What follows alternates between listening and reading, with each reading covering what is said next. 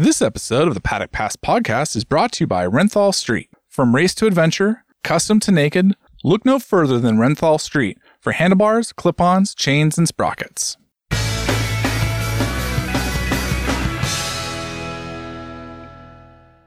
Hello and welcome to the Paddock Pass podcast presented by Renthal Street. From race to adventure, customs to naked, look no further than Renthal Street for handlebars, clip-ons, chains, and sprockets. On today's Paddock Pass podcast, we've got a show basically just for you, the listener. This is a travel show for the MotoGP season. This is how we get from one round to the other. We'll give you a few tips and hints about how to reduce your costs. We'll let you have a look into which are our favourite races to go to and also which are a couple of races to avoid. So myself, Steve English, Adam Wheeler, Neil Morris and David Emmon on the pod. And David, you've obviously been travelling for MotoGP for 15 years, so you've got plenty of experience about the things to do right when you're on the road. Yeah, and also plenty of experience with things not to do while you're on the road, which include, having your motorbike break down on you in Le Mans. Or dropping it. Sorry? Or dropping it. Or dropping it. No. Dropping it is just that's part of the entire motorcycle experience. That is, and if you haven't had to lift up a fully laden adventure bike and pull a muscle, then have you really lived?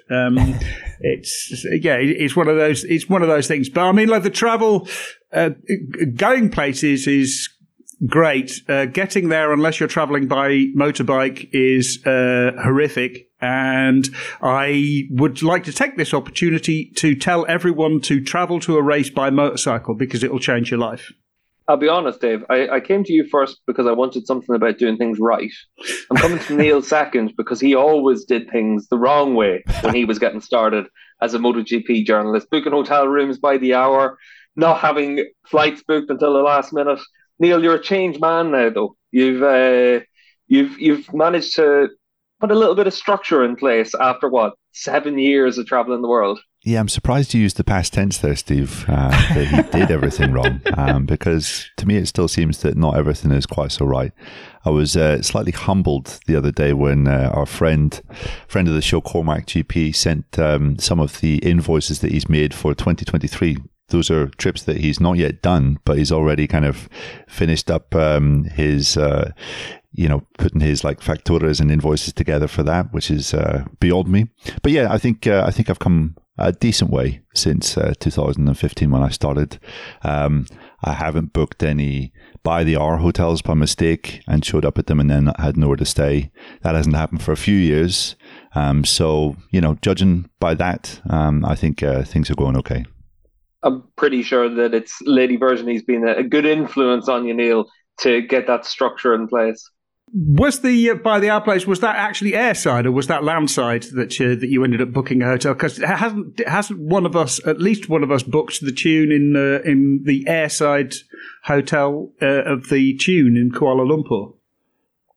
It was in an airport, yeah, in Kuala Lumpur. It was in an airport, but it wasn't airside. And myself and Pete McLaren were looking at Neil saying, God, this is a great deal. Like, this hotel looks nicer than the Tune Hotel and it should be pretty good. And we looked through as suddenly a very confused looking Northern Irishman started pointing at his booking reference document and then had the realization that, okay, I've got a hotel that's booked between 2 a.m. and 4 a.m. for the next 5 nights. So I need somewhere to stay for the other hours of the night.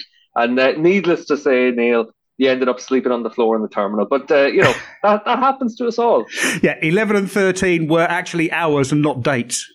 Yeah, just be careful of your accommodation choices, I think. But I didn't mean that in a bad way. I think full respect to Neil for just finding solutions for getting around. And that's why I think if you're contemplating getting to a MotoGP race and you're looking at train travel or whatever else, or coaches, buses, however you want to make it to a Grand Prix, then it's good to have that versatility instead of having to waste hundreds of euros on a hire car, because that's probably the cost that has gone up the most since the pandemic.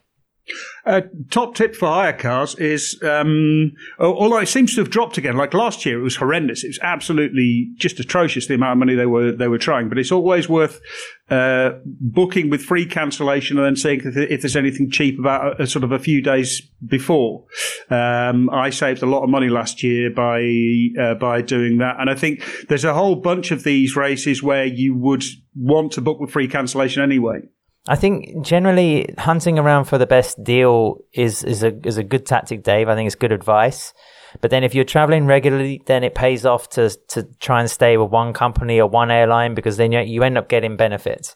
I mean, with Avis now, I'm like right at the top tier, which means ultra quick pickup. So you skip queues, you get upgraded, car models, which sometimes helps if you have to drive, for example, every year from Red Bull Ring. You traditionally fly to Vienna. That's almost like a 3-hour drive. So if you're stuck in a little Twingo, I don't know why that came to mind. Something to do with Gerald Piqué, perhaps.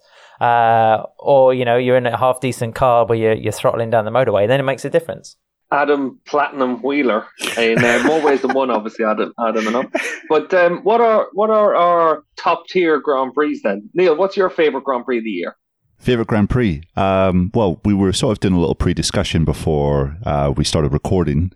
I have about 3 or 4 choices that I kind of flip between.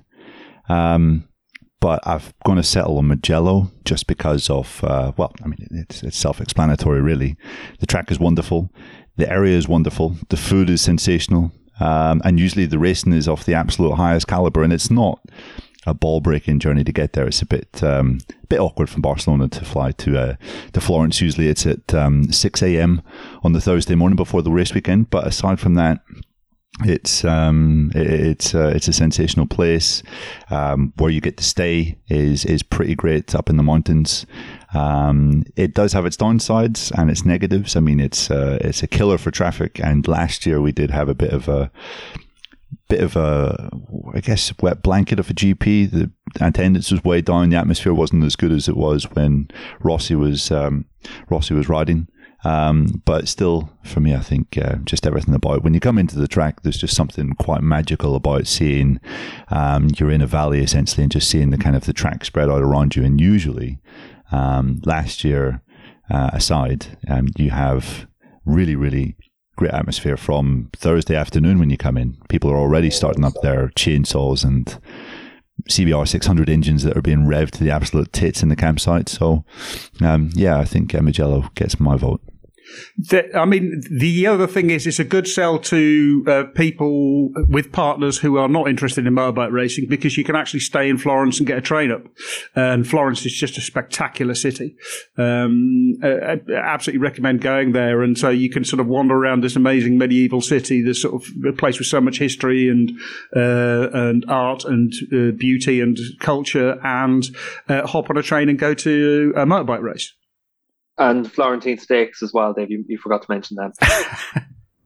Steve, I think, we should also point out before we really get into this subject that, we're working members of the media. So our perspective of a Grand Prix and MotoGP events is obviously slightly different to a race fan's. I mean, we arrive pretty early, we leave quite late, so our estimation of dealing with traffic is probably off compared to a normal race fan. When it comes to ticket prices, of course, we can see what they are. We don't have to pay for them. We fortunate on many occasions to be able to jump into a place like the Red Bull Hospitality or to get some food. Our Alpine Stars have been fantastically generous, rather than having to pay through the nose for a Piadina or something on the hills of Mugello or Misano or wherever else. So it's what we're giving here is just some views, some opinions from expertise of traveling around and seeing, and also speaking to race fans. But Steve, I know you're probably slightly unique amongst the four of us, because you get to World Superbike events usually with a bunch of mates in tow. Yeah, I take a big group to Donington each year. So last year I think I had 25 people in the group. So it was loads of family members, friends. My dad came over with a few of his mates, and that's always one of the trips that we look forward to each year. And the reason for it is, with Donington, the airport is a 5-minute drive to the circuit. So you fly in on the Saturday morning, you fly out the Sunday night, you take one night in a hotel, you get 2 days at the track, and obviously for World Superbikes, you've got a Saturday race, you've got the Sunday races, and it's action all the way. And they love it because Donington's a good track for being able to get in close to the action. The food's good. On the Saturday night, we usually go to Gandhi's down in Castle Donington for a big curry, and we had 30 of us one year down in the curry house. Michael van der Mark came down after winning for Yamaha and sat down to join us for dinner, and the guys in Gandhi's thought it was the best thing ever, and they put on great show for us, and we've gone back ever since. So there's certain rounds that always work well for that. Portimao is good because you're down on the beach. Misano is good because you're down on the beach. As long as you've got stuff that's different, like Dave said, with Florence for Mugello, as long as you've got enough things that can add to the weekend, you can make it into a proper holiday. And I think that's the big thing for going to a race, because we've forgotten that. You're going to work, so you don't remember that this is one of the big events of the year for everyone going to the race. I remember whenever I was a kid going to Silverstone for the first time in '97 for the Formula One Grand Prix, and this was my Christmas present, and I spent 7 months looking forward to it. So that's something that is easy to forget whenever you get in our positions. But like a race weekend, if it's one that you're going to, you have to plan it out to pick one that's going to give you that really good experience. Yeah, one thing, don't ask journalists what their favourite grandstand is, because we haven't got a clue. What's the best place to watch a race? I'll tell you, mate, it's the press centre. I like to walk around the track. I think all of us sort of like walk around, try to walk around a track, but it's just not the same as actually watching a race from there. It's a completely different experience. So we genuinely don't know what the best place is to watch a race from. Well, that's where Silverstone for the British Grand Prix is terrific, because usually you can just get a Roman grandstand ticket and you're able to move yourself around a different sector. So for the British Grand Prix, lots of times I've gotten it where for my dad and his mates, I've just got them tickets for the grandstand down at Luffield, and they walk all the way around there. They're able to see, a third of the track basically. So it's ideal for them. So at the moment, we're still talking about our favourite Grand Prix, yeah? With our own particular criteria. Right, okay, well, mine is Barcelona, and that's not because I live up the road. Yes, it is. Well, it is. Don't lie to us. All right, being objective, okay. You have the weather. I think you have quite a diverse circuit in terms of the demands that it puts on the bikes and the riders, and the proximity to the city. I mean, it's 20 kilometers away from a jewel of the Mediterranean. So I think, and I still don't really understand why the teams stay in the dumpy area around the track. I mean, 20k, it's literally from the hotels on the beach, you jump on like the motorway and you can be at the circuit in like 15-20 minutes tops. So I don't understand why people don't stay down there. Perhaps, it's too much of a distraction. People want to get away from the track and get to hotels by the sea and enjoy it. So, Barcelona for me always has that perfect compromise of lots of different things. Just about that, because for the Catalan World Superbike round, we stay very close to the track. We're in a hotel that's literally a 5-minute drive. But I remember Eurosport stayed probably about 20 minutes away, down to the beaches to the north, I think, of the track. And they used to just rent scooters and ride down to the track each morning. And it was 15-20 minute ride. And they thought this was the best Grand Prix, the best round of the year to go to, just because they were able to muck around on scooters for the weekend as well. I've stayed there. I've stayed in Mataró, which is a town on the north up there with my wife, and it's just been fantastic. It's really nice. The beach is there. I think Neil joined us for dinner one night there. There's a train into Barcelona from there, which runs till quite late. So yeah, it's definitely recommended. Dave, what's your favourite Grand Prix of the year? My favourite Grand Prix is an unusual one. My favourite one is Aragon. Unfortunately, we're not going this year, but we will be going, I think, next year.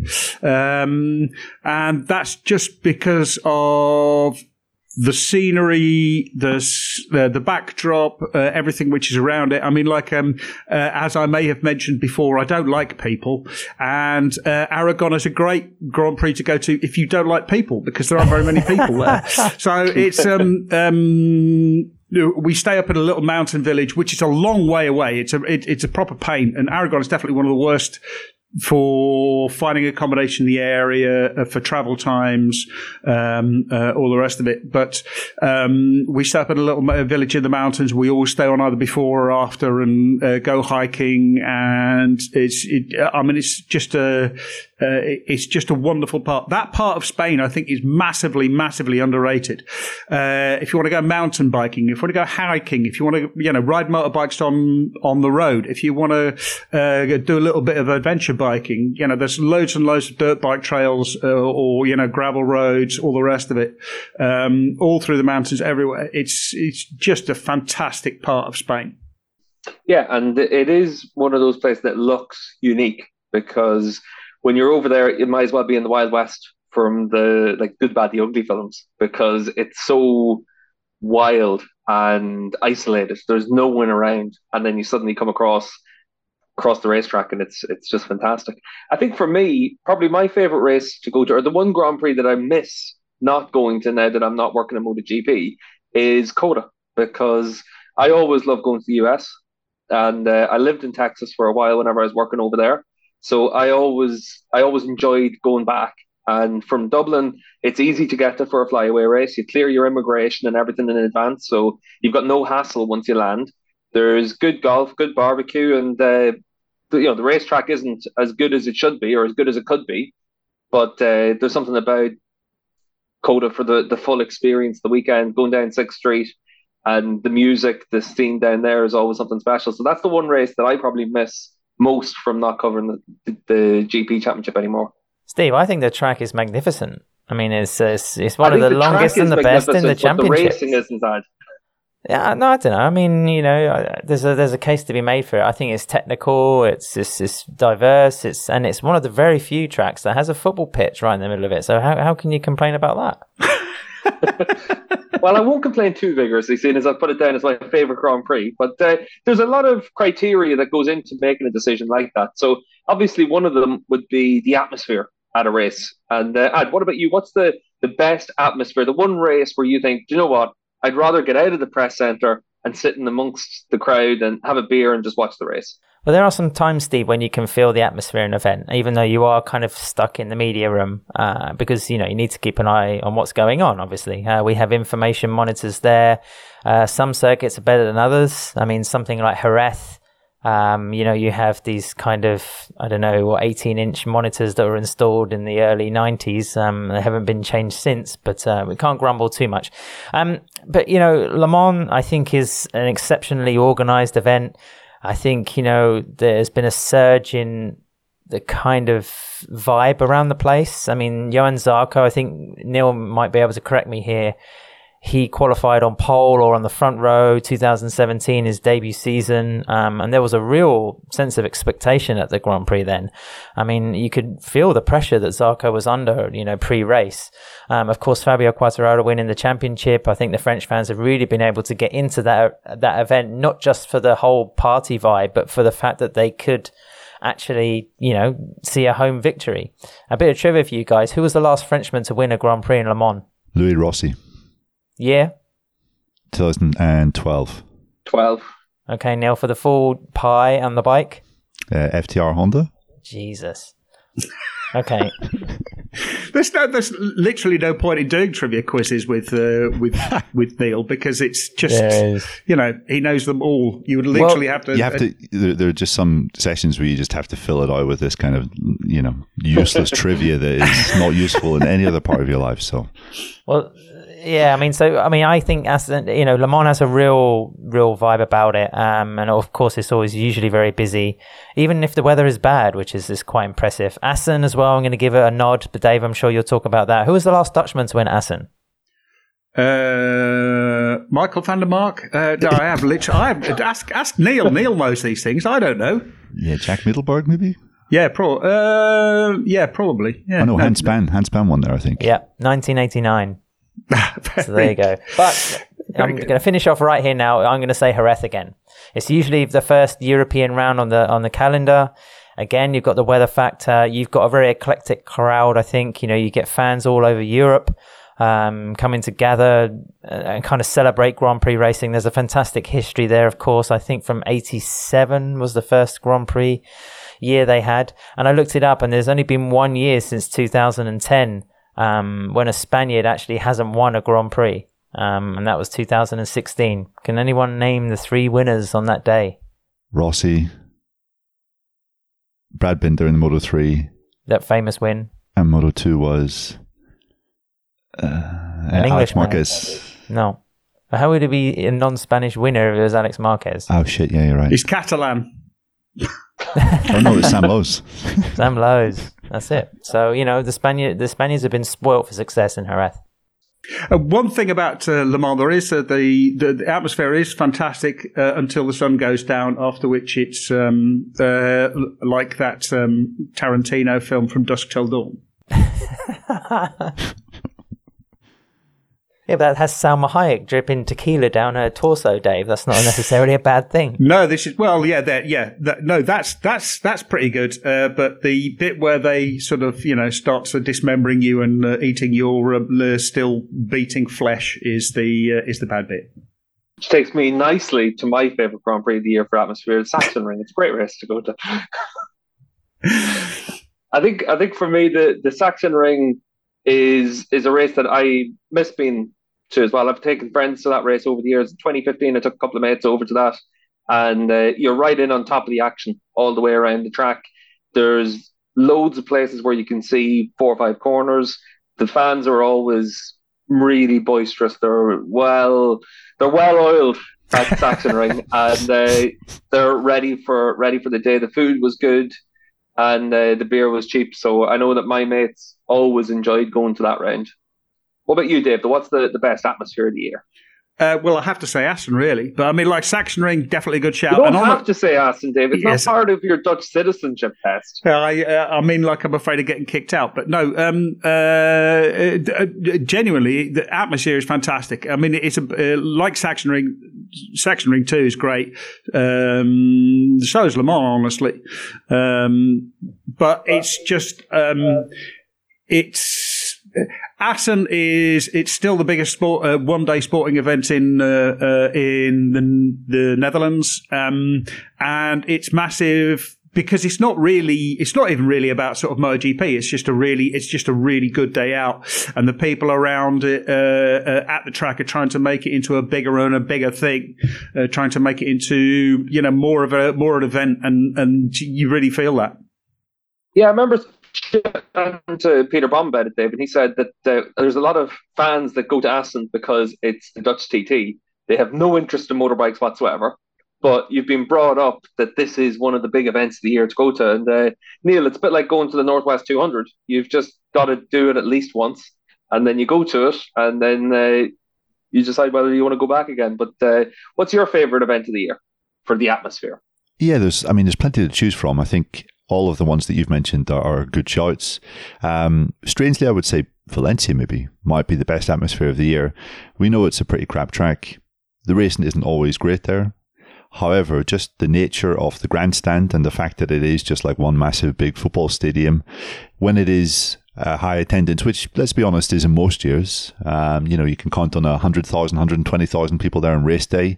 If you do have a championship on the line or a Spanish rider that is fighting amongst the front or maybe even fighting for a championship, you do have a pretty lively, boisterous atmosphere. It's almost like a kind of football game. I remember the first time I went to a MotoGP race was in 2007. 125 championship was on the line, Hector Faibel was one of the guys that could have won the championship. He was fighting with Gabor Talmashi, and every race when they were coming round, it was like being at a football match when there's a really good chance or someone's about to score a goal. It was just fantastic, and you have all kind of cast of characters sitting around you, getting drunk from 7 a.m. in the morning, or pulling out big legs of kind of cured ham and sharing it with the people around them. It's just it's just good fun. I mean, obviously it has its drawbacks. It's not the best track, as I mentioned, but I think for atmosphere, Valencia certainly takes some beating. And I'd like to give a brief mention to Thailand as well, because Thailand, the 3 times we've been there, I think we've had 80,000+ people there, really nice, friendly people. Just mad for MotoGP, and you can usually hear them from the TV cameras screaming and shouting at the kind of events going on track. So I think Thailand is also a great one for atmosphere. Just on a scale of 1 to 10, how many events need to have it where you're sitting in a grandstand and someone takes out a leg of cured ham? It's probably better to have ham than pipas, which means you end up being surrounded by a small mountain of discarded seeds, I guess, is what they are. But Neil's got a great point, Steve. I think, and it also depends very much on the circuit announcers that you have. I mean, I can remember being in Valencia one year and they had a particularly animated guy who was whipping up the crowd. He was conducting like a Mexican wave around that whole kind of Palouse grandstand section they have in Valencia, and it was cool to see. Again, there have been a lot of, like Neil said, championships decided in Valencia. So there is a sense of expectation. So it's a good one to go to, even, and also it's not that far away from the city centre, like I mentioned with Barcelona. So it's I think MotoGP has taken a real risk in 2023 by putting it so late in the calendar. It's going to be a 50-50 thing on the weather conditions, because it's usually pretty cold in the mornings and the afternoons. The days get very short, so it's going to be a later Valencia than ever this year. So I probably wouldn't put it too high in my recommendation list for this particular season. But it's one of those kind of less obvious but firm choices. Yeah, one caveat, when it's raining, it is utterly miserable. It is crap. But when the sun's shining, it's a nice getaway from the kind of winter, the onset of winter in the UK. Yeah, because I've been at Valencia at that time of year for the CEV, the Junior GP Championship, and you can have good weather for it as well. And when the weather's good, it's still 20 degrees. It's still really pleasant.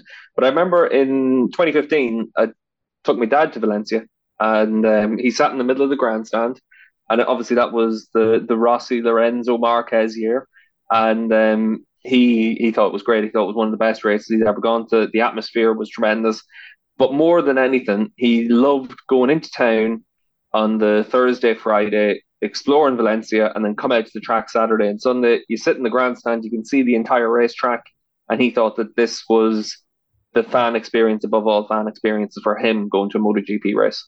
Yeah, I mean, my parents went to Silverstone. What was the year that it rained really heavily? Not the year that 12. It was rained off. Yeah, 12. That's right. They went there, and I said, do you want to come the year after? Do you want to go to another race? And they was like, oh no, it's all right, we're fine, because it was just utterly miserable. It was just raining all of the time. And then for my dad's 80th in 2017, we went to Austin with my brother and his family and my parents, and they absolutely loved that. It was a big, again, the weather was fantastic, but also, there was lots of grass. You could walk around, you could see everything, and there was lots of stuff to do. So, yeah, the weather can be a really, really big thing. Just a quick fire one before we take a break on the Paddock Pass podcast. I'm going to ask you a quick question and just a very quick answer, which is going to be difficult for you, Dave, I know, but that's why I'm going to give you the easiest question, Dave. What day do you arrive at a Grand Prix? Wednesday. And when do you go home? Monday or Tuesday, depending on flights and work and travel. Perfect. Neil, Airbnb or hotel? Airbnb, because it means I'm staying with colleagues. Which is always a plus. That's nice. Yeah, you're my colleagues. The Paddock Pass podcast colleague team. Adam, for you, what's the most important thing whenever you're planning a trip? Is it your flights, your hotel, your car rental? Is it food? What are you thinking about whenever you're getting yourself lined up for a race? It's got to be flights, I think, Steve. Like if you reference Dave and Neil's question, then, arriving at a track, if you can try and arrive Thursday morning, but then, of course, you're dependent on time and distance, then that's even better. As a general rule of thumb, we're away from home so much, having sort of a wife and two kids, you don't really want to be, unnecessarily traipsing around Europe, when you could be at home helping them or doing things with them. So, if you can arrive Thursday morning and then get out on a Monday, after we've done a Paddock Pass podcast, of course, then that's usually the routine. So I think flights really, and that determines everything else, how much your car's going to be, whether you're going to stay in a hotel, or an Airbnb. Like Neil said, staying in an Airbnb can be quite fun. It's very collaborative. It's often cheaper. But then also staying in a hotel has its comforts. You can use a gym. There are other amenities to hand. So they have their pros and cons. You're staying in much nicer hotels than I am. The gym consists of walking up the stairs because the lift is broken. Are you a top tier in Booking.com as well as Ava said? I do have a genius with Hotels.com. I want you to know every 10 nights, Adam gets a free night. I do have a genius discount actually, but if you've been staying in hotels for 20 plus years, you do tend to have that. Just on that matter though, I know you mentioned it earlier on about the cars ad. It is actually really important to note how you can make the most advantage of your travel. And that's the same whether it's for us, traveling like MotoGP, 21 events, 11 inside Europe, 10 outside Europe. Superbikes is 12 round calendar. I've got another couple of events that I usually do each year. So being able to travel with the same airline is important. Being able to book with the same hotels and car rentals, whatever it would be, that is important. And that's the same regardless of whether you're doing as much travel as we do, or if you go to one race a year and one holiday a year, because if you're able to maximize that, it does make a big difference. Yeah, I mean, just to quickly point out, I think if you're a freelance journalist, then you need to be planning your events. So if you're from a 21 race MotoGP calendar, you're planning to attend, say, 10 Grand Prix. You need to budget maybe 1,000, 1,500 euros per race. So you need to be putting that money in the bank even before you put any bread on the table. So, you have to work it all out. And some people, like, Neil mentioned, our colleague Cormac, get things done incredibly early. But then, since the pandemic, it's very touch and go as to what events can actually happen. You can get your fingers burned by losing money on deposits and whatever else. So you really have to be, careful. And that's why it's very difficult to recommend to listeners costs, because car hire for the last 3 to 4 years to get to Red Bull Ring in Austria has been nothing less than 650 euro, which is crazy for 5 days. When you used to get the same car maybe for an Italian Grand Prix for maybe 150, 180 euros. So the costs really fluctuate, and we could fly to places for 150 euros or 450.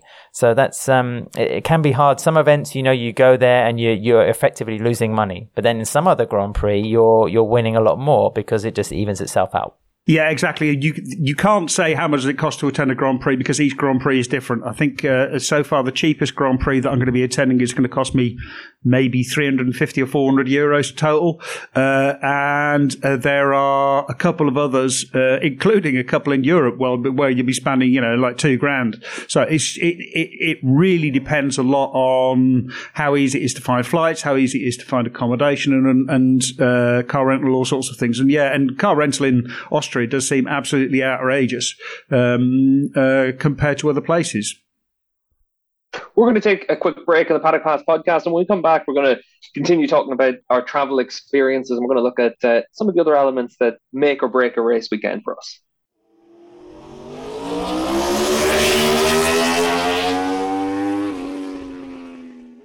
Renthal Street ultralight rear sprockets are CNC machined from an advanced aluminum, keeping rotating unsprung mass to a minimum. The integral hard anodized finish has a higher resistance to mechanical wear, which increases its longevity. Available for a huge range of motorcycles with options for number of teeth and chain pitch. Use the Fit My Bike tool on renthal.com to find the correct fitment for your bike. Welcome back to the Paddock Pass podcast presented by Renthal Street. And just talking about travel to MotoGP races, MotoGP events, one of the big things that Adam mentioned earlier on was that there's a lot of challenges then for how to get yourself around. Dave, what's your big tip for which races are good ones to go to? Yeah, there are a few which are really well served by public transport. So, like Assen, you land at Schiphol, get on a train, which will drop you in Assen, and then there's a bus to the circuit. Le Mans, as we said, stay in the centre of town, and there's a tram which drops you outside the circuit. Valencia is decent because there's a train, and they open a special train station during the weekend. Sachsenring is very close to the centre of the town, and the town has got a train station as well. Those are all, really, really well served by public transport. And there's others which are just absolutely horrendous. I mean, I cannot imagine how you would get to Austria by public transport or Aragon by public transport. Although you can get to Alcañiz with by bus, and then I think there's also a bus which will take you to the circuit. So there's a few which are actually quite decent. The Silverstone again is an absolute nightmare to get to by public transport. It's very difficult. So if you don't want to drive, it's absolutely worth researching how to get to places by public transport. The golden circle really is the proximity of the track to an airport, to accommodation / somewhere interesting to stay. So if you can find an event that ticks, you're inside that kind of golden area, then you're winning. I mean, an example for me is something like Sepang. You can land in Kuala Lumpur. The track is right next to the airport. You could get a hotel. I mean, a lot of people stay actually at the airport, but then you can get on a train. It takes a little while, but then it's not that far right into the center of the city. So that's really quite easy in terms of travel. Barcelona, for reasons like I mentioned earlier, they're very the same. You land in Barcelona airport, you stay in the city center, you can do a lot of stuff. If you want to go with family who don't want to go to the track for free practice or a sprint race, then they can hang out by the beach or see the tourism. And actually getting to the track itself is possible by a train. I think you probably can get a bus from the center that services the Circuito de Barcelona Catalunya. And then also, to get a taxi is not too costly either. Valencia on the same principle. And I would even give a nod to, I know a race that's not so popular with all of us, but Qatar. You land on one side of Doha, you're staying in usually incredibly nice hotels that in other countries would be far more expensive. And then getting to the track is not terribly difficult, even though roadworks in the last couple of years have meant it's been a bit of an adventure. So, try and hit those criteria if you're not driving or you don't want to spend the money on a hire car. Yeah, I would say as well that Sepang is a great shout because everything about Malaysia is actually pretty cool, except for the weather. Obviously, it's absolutely horrendous. But Sepang, you fly into a nice airport. You can stay in the airport. Dave's going to the Sepang test in a couple of weeks. He'll stay in the Tune Hotel. It's in the airport. It's cheap. It's clean. It's nice. Good atmosphere as well, Steve. Great atmosphere at the race. I was going to say that the train into town, the KL Express, it takes 45 minutes. You're into the middle of town. My uncle's actually over in Malaysia at the minute, and he asked me for some restaurant advice for him and my aunt. And I was there saying, well, do you know what? XYZ that we've gone to over the course of the race weekend are really good. And you go in and I got a message back from him saying that it was an unbelievable food for €10. So he went into town and got a great sampling of Malaysian cuisine and thought it was fantastic. And there's lots of things like that in Malaysia where for not an awful lot of money, you're able to get an awful lot of bang for your buck. You've got the KL market as well. So that's always a good trip in one of the days of a Grand Prix weekend if you have time, just to be able to pick up whatever you want in there, whether it's sunglasses, watches, clothes, fabric, whatever it is. And that's a great event. And I think it's a good shout. And Sepang, there's great golf actually in KL. Same in Qatar. For some reason, them and Coda are three races that come straight to my mind for three of the races I like going to. Portimao. You're able to combine things. Portimao as well, ideal. I think I've played golf on every golf course in the Algarve, and Portimao is great for that. So there's a lot of times whenever, for us, if we're able to combine something that we enjoy doing outside of racing, it makes a race weekend for us. And that's where, whether it's food, whether it's great tiramisu at Misano, you've got to be able to find the good things that make a race weekend. And Dave loves a tiramisu, so obviously that means that Misano is right up on his list of races that he wants to go to. Steve, we're talking about, recommending decent MotoGP events to people. I don't think you need to be stressing about putting your little sticks in a bag and making sure you got enough balls and tees as well. Yeah, that's a whole other podcast. You got to stress about it, Ad. If I don't, who's going to be able to judge all the golf courses in the Algarve for people? Yeah, the golf courses around MotoGP circuits will be an extra episode available to our Patreon subscribers sometime in the near future.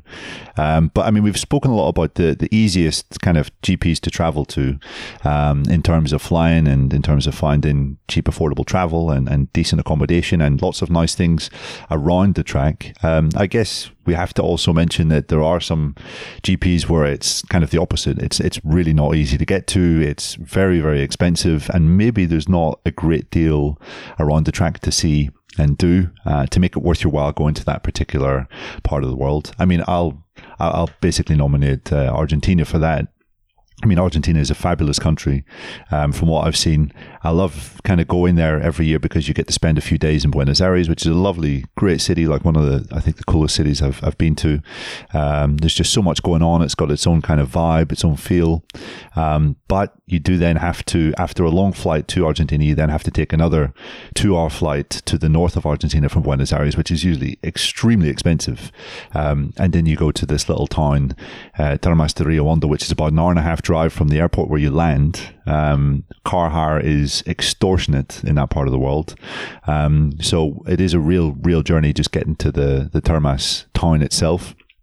And it's a nice town. There's a great atmosphere. There's a real party vibe to it, but it's not necessarily the prettiest, most scenic, wonderful part, I think, of Argentina that you could see. There's not a great deal going on there other than the fact that everyone gathers around that part of the country from all parts of South America and has a big party for a couple of days, which is a cool thing. That's definitely a good atmosphere that maybe we didn't mention earlier on in the show. But yeah, I would say Argentina is a difficult one to get to if money isn't an issue. You could maybe check it out for something different, but yeah, it's a real ordeal getting there, and it's going to hit your bank balance pretty hard. Yeah, and I think that's one of the things that makes the Argentinian Superbike round a bit better than Termas, because even though the Termas track is phenomenal, the location isn't easy to get to, it's expensive, and there's a few drawbacks on it, whereas when we're down in San Juan, you've got the most unbelievable setting for a racetrack. You're in the foothills of the Andes, you've got snow on the top of the mountains, you've got the flats then as well, where the racetrack is, and you're only 2 hours away from Mendoza, so that's the big wine producing region for Argentina, so you get great wine, great steak, and a good racetrack in a great setting. So it ticks a lot of the boxes, but the racetrack's nowhere near as good as Termas. So Termas does have one of the best tracks in the calendar going for it, but it is a tough one as well. And Dave, what about for you? What's the tough one to go to? I mean, for me, the race to miss, and this is going to be an unpopular choice, is Austria, because it's in the middle of nowhere. It's really difficult to find accommodation. It's really expensive. I mean, the setting is fantastic, but then it always rains.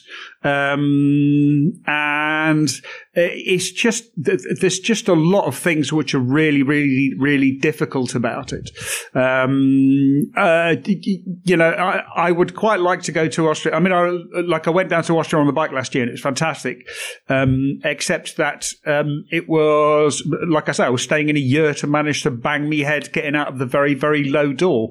Now, staying in a yurt it's not one of Adam's nice hotels. It's a very basic experience. So, yeah, I mean, like it's in the middle of nowhere. There's nothing else to do. Unless you were going to go, like hiking or mountain biking or something like that, combined with it, then it's definitely one that I would give a miss.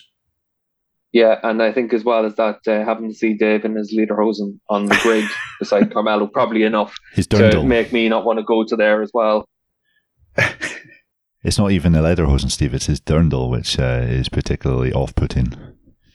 That is a good point to make, and something that we should move on swiftly from. And what about you? What's the one race where you think it's a little bit tricky to get to? For me, Steve, I mean, one to miss, or when the calendar comes out each year, I kind of think, right, well, I'm not going to do that one. I think for the reasons that Neil said, and actually for the reasons I'm missing the first round of MXGP this year, because it's Neuquén is like Termas, but in reverse. It's in Patagonia, so it's a 12, 13, 14-hour flight to Buenos Aires, across the city, 2-hour flight to Bariloche, then another hour and a half drive. It's a long, long way to go, even though it's in a magical place. The landscape is quite spectacular. So I think just the hike to get to Argentina, I think once you've done it, I've done it for a couple of years for MXGP, I think it gets somewhat tiresome unless you absolutely have to go for some, editorial reason. But I would nominate Argentina. I'd say Thailand for the same thing. Never looks particularly appealing. I haven't been. And Motegi just every year just seems to be, hit by weather or very tough in terms of travel because the accommodation is not close by. Even though I think, it's still one I would like to tick off my list because, there's a lot of history, I think, particularly with, I think the HRC museum is there at Motegi, and, Japan is a very special kind of culture, having been there 3 years in a row again for motocross for 2005 to 2007, which was at Sugo, just around the corner from the Superbike track. It was a very cool event. So, one to miss, I would probably say Argentina, but simply because of distance. And then let's see what we find in Kazakhstan and India this year. The Argentinian motocross track, how did you pronounce it? Neoking? Neoking. Right. Well, you see, that's also the Dutch word for copulation. So that is why I'm particularly keen on it. But never mind. You just ruined that venue for me now, Dave. I will say one thing about Astana and India. Kazakhstan and India. I've been to Astana and I've been to Delhi. And there are definitely places that, especially for Delhi, somewhere that's worth experiencing. I've been there only on work trips, and each time I ended up with pretty bad Delhi belly. So I wouldn't be in too much of a hurry to have to rush back to that for the MotoGP race. But Delhi's amazing. You turn up and there's a 6-lane wide road that's got 10 lanes of traffic on it. And the rental car experience I had in Delhi was probably the most fun I've ever had driving. Other than that, I've been to Motegi, I've been to Suzuka as well. Both are a little bit difficult to get to, but the one problem for Motegi is the hotel accommodation. You're usually 50 minutes, an hour away from the track, which is all right, but it means that you've suddenly added 2 hours to your day each day traveling over and back to the track. So that's a difficulty. The one thing about Japan as well is you have to make sure you have an international driver's permit and that you've got the correct international driver's permit. Because when I arrived in 2015, I found out that I had the wrong international driver's permit and they wouldn't rent me a car. And I was walking around the airport and I saw John and Eugene Laverty. And it turns out both of them had the wrong international permits as well. So the three of us were thrown into the back of someone's little Nissan Cube and driven up to Motegi for 2 hours. So you got to make sure that you're well organized for all those things whenever you go to Japan. But other than that, like Motegi is pretty cool because you're in the middle of the wilds of Japan, really. You're in the mountains around it. It's a little bit different outside of the racetrack. The racetrack itself, probably not one to write home about, one that you'd get too excited about going to. But there are always something special about places like that as well. It's a bit like Aragon, it's the middle of nowhere, but that's being in the middle of nowhere is part of the thing which makes it so special. But obviously it has a massive downside as well. Any last minute tips from this show for everyone looking to travel to a race, Dave? If you haven't got much money, then Misano is definitely a good shout because it's a cheapish flight to Bologna. You can get a train from Bologna down to Misano. There's lots and lots of cheap hotels there, and it's quite easy to get to a track. Like my tip is always combine it with something else because you're going to somewhere amazing, right? You're usually going to a different country. You are you're going to see sort of things which you haven't seen, and there's lots more outside of it. Like Barcelona is fantastic. Barcelona is just an amazing city. Valencia is a beautiful city as well. If you go to Jerez, there's Cordoba and there's Granada and there's Sevilla. You go to Sachsenring and Chemnitz is really an interesting city, but you could combine it with Berlin or Dresden or any of the other great German cities. Jena, that whole system. I think my one tip is go on a motorbike because there are so many. If you ride a motorbike, there are so many tracks where around the track is, there's some great riding and there's some great scenery, and so there's just some great things to do. What about you, Ad? What's your one tip? I would say as well 2 tips. If you're a big fan of riders for flyaway events, then if you're flying out also on the Monday, then keep an eye peeled around the airports. That's usually a good time to spot team staff and riders also getting flights home. But then also if you are traveling to an event, then have a look around. Just Google what's happening on the same weekend. Like in Kota, for example, the last year or two, I think they've had the hand-built motorcycle custom show. Neil and I went, with a friend last year, Rennie from Cycle News. We met up there, and it's pretty cool. You get to see some very kind of unique motorcycle designs. You can get a beer and just hang out downtown Austin. Just little things like that make, essentially MotoGP events are work trips for us. But I imagine if you're going there as a fan and you're enjoying yourself, then it just adds a bit more reasoning for being there, for a weekend. The other thing is about the paddock, because it's a good point about the fans. European races you won't get into a paddock unless you're as a guest. But I think COTA still sells a fan ticket, which will get you into the paddock. Like Qatar is usually quite a good one for that. Again, because generally there are fewer fans, it's more relaxed, and so people are more open to it. I don't know about whether that's the case in Phillip Island as well, but generally there's a few of those races where the paddock is a little bit more relaxed. It's a lot less stressed, and you've got a much better chance of actually meeting people. Another good one is go to the test and stay. If you want to meet like the engineers, team managers, whatever, go to a test and stay in a hotel somewhere and go eat, and you'll sort of run into various crew chiefs and mechanics and engineers and all the rest of it in restaurants of an evening. Yeah, and I think that's one of the things, especially for the flyaways, that riders won't have their motorhomes, so they always have to stay in a hotel. So look for the nice hotel somewhere close to the track, and chances are if you go down there for a beer one of the evenings, you'll probably see quite a few riders wandering in and out. Just about the paddock as well, it's always quite interesting with World Superbikes that when you get a ticket to a race, that gets you access to the paddock as well. So you're able to get in and get really close to the action, see all the riders as they're making their way between the hospitality and the garage or whatever. So you do get a lot of opportunities for more access at a World Superbike race just because the crowd's a little bit smaller. And I know, Dave, you're looking forward to getting back to a race weekend this year. Yeah, exactly. And looking forward to Assen. I mean, genuinely, World Superbikes is fantastic value for money for fans, because you do get into the paddock. You can actually see the bikes. One thing I love about World Superbikes is the fact that they line all the bikes up after the race, actually in a proper parc fermé. In a big sort of sort of fenced off areas, and so you can actually get up close and have a proper look at the motorbikes.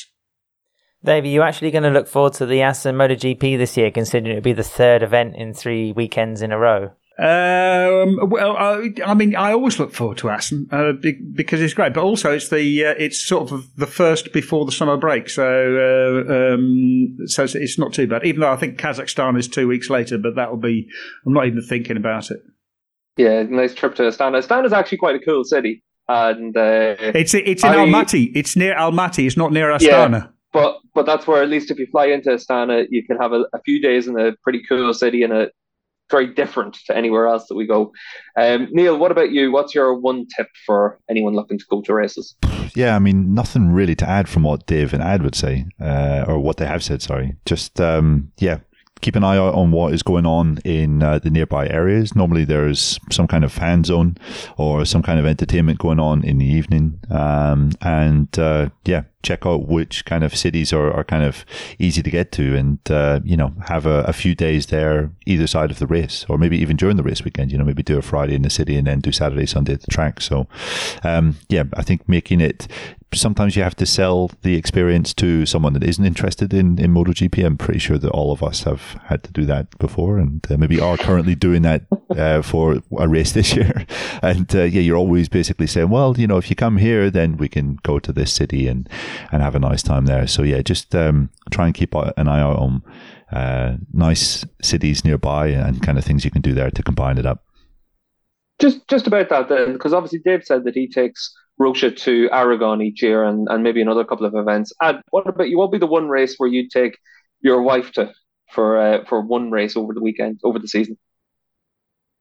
Again, Steve, I think it just depends on the time of year and the location. But, like you pointed out previously, places like Jerez, you're not too far from the beach. Misano also. Barcelona is a home race. Silverstone I've always quite liked. It's the summer. There are other things going on. If you're a fan of racing or motorsport, then Silverstone itself has a pretty cool museum just tacked on the side. So there are sort of things to do. And then COTA, of course, is an overseas trip. And there's, Austin. I know people say it's not quite as quirky or as interesting as it used to be, since it became like a haven for music festivals and whatever else. It's somewhat more commercialized now, but I still think it's one of the more desirable events on the calendar. So I think you just need to scout around, and also remember that Google Maps is your friend, not only for getting to the venue, but for sourcing maybe a decent restaurant or whatever else. Obviously, I mean, your wife sort of works in MotoGP, so what we should ask is, what MXGP race would you take your wife to? Oh, God, that's the question. Well, the problem with MXGP is the tracks are even more remote. They are. I mean, if you're looking in terms of pure functionality, then the Spanish Grand Prix, which has been run at a purpose-built new track just on the outskirts of Madrid, is a stone's throw from a huge commercial centre, which is handy for eating when you're working late in the media centre. And Madrid's a great city as well. I was really surprised the first time I went. It's fantastic. You could easily get a hotel in the centre of Madrid, which you probably wouldn't want to do because it would be more expensive. But then you can grab a train or a taxi, leave your family or your partner there in the centre to look around the galleries or do whatever, and then go and work and see the racing. So that's probably one that springs to mind. And what about you, Neil? Which one would you take Lady Vita? Well, I mean, it sort of depends on kind of, places we haven't been to or places that she hasn't been to. So I think this year we're thinking of going to, she's thinking of coming to Assen just to see David in his natural habitat, obviously, and spend a few days because we have, a week off after Assen? Well, a week, not off, but... You're going to go to Amsterdam again, aren't you? I know you're going to say you're going to go to Amsterdam. You're going to ignore Rotterdam, which is the city that you, Neil Morrison, it was literally built around all of your interests. Well, I would go to Rotterdam and Utrecht, which are supposed to be fantastic cities, but the fact that you get your knickers in such a twist about me not going there makes me want to continue just ignoring them. But yeah, I think we're maybe going to check out the Netherlands this year, maybe Jerez as well, just because I've banged on about it so much and how wonderful it is. So those are the two that are in the calendar for this year. Well, hopefully all of this has helped all of our listeners to come up with a plan for what they're going to do through the course of the season. My one tip that I give, and this is something that I learned 10 years ago, probably learned it the hard way, is go to rentalcaraccessinsurance.com or whatever it would be and get rental car insurance, because for 50 quid a year, it gives you all of your excess. And as we've found out over the years, I've needed that once or twice. So whenever we've gone to rally stage houses in Mugello or Sepang in the rain with Tony Goldsmith and all those things, just they came back to bite me a little bit, and that's why the excess rental car insurance does help.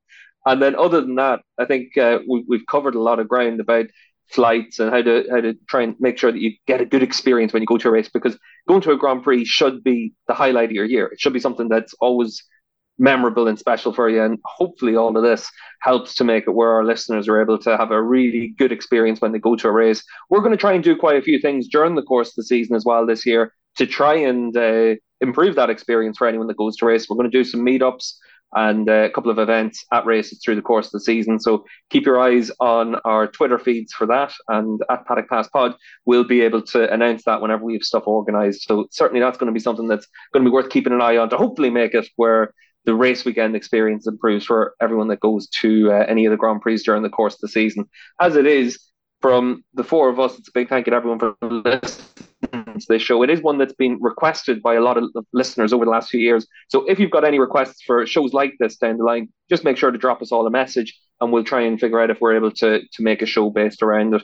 From the four of us, big thank you to Renthal Street as well for sponsoring the Paddock Pass podcast through the course of the year. And then make sure to check out Paddock Pass Podcast on patreon.com as well. We've got lots of additional content going up on that over the course of the winter. Just had an interview with Jonathan Ray from World Superbike Testing just to get his thoughts on the pre-season and getting ready for round one. So keep an eye on patreon.com/Paddock Pass Podcast. This episode of the Paddock Pass Podcast was produced by Jensen Beeler, David Emmett, Steve English, Neil Morrison, and Adam Wheeler. It was edited by Brian Burnett. Music is provided by The Liberty.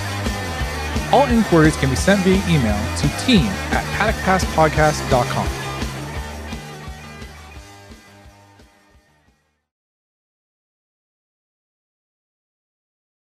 We could make a dance track.